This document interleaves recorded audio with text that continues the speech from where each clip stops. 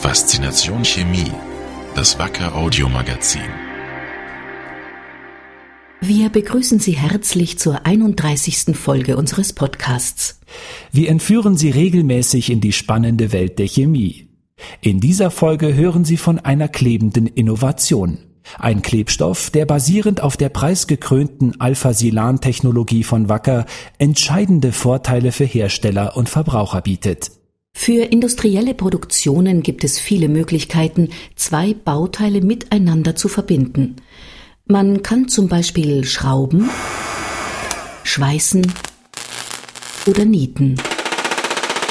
Aber diese Methoden sind nicht für alle Werkstoffe geeignet.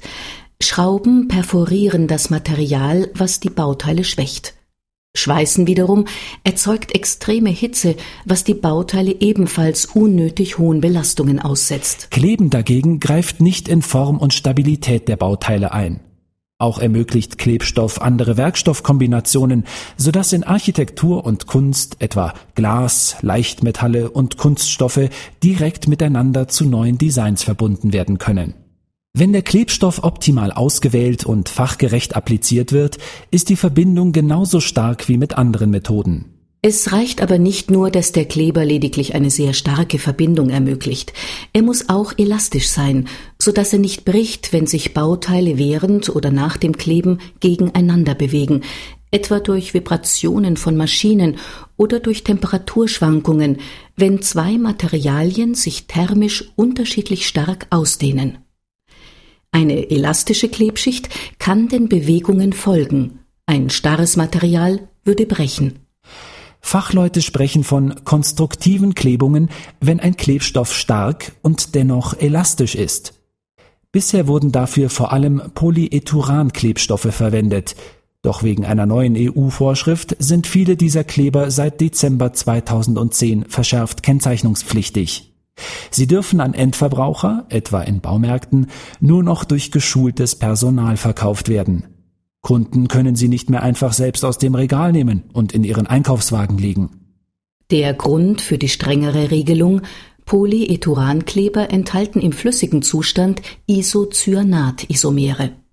Eines davon ist Diphenylmethan-Diisocyanat, kurz MDI.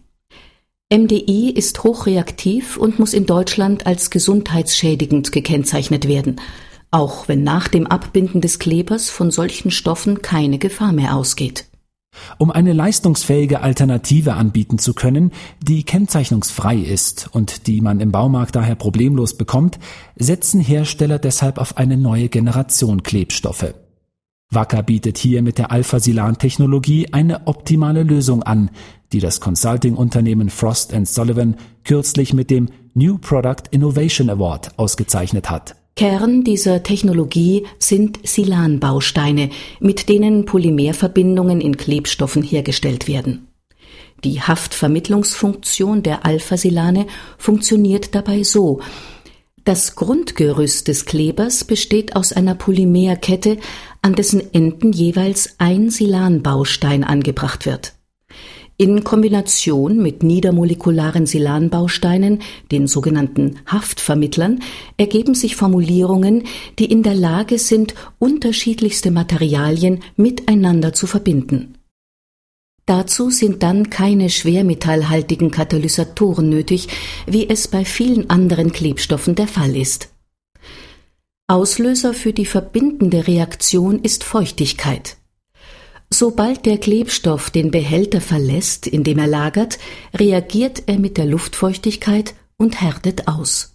Wie schnell die Reaktion erfolgen kann, hängt vor allem vom molekularen Aufbau der Silan-Bausteine als auch der geschickten Formulierung ab.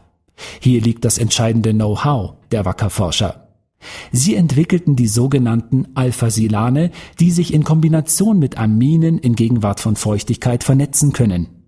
Die Silan-Bausteine können außerdem in anderen Anwendungen, etwa als Haftvermittler, Feuchtigkeitsfänger oder Vernetzer eingesetzt werden.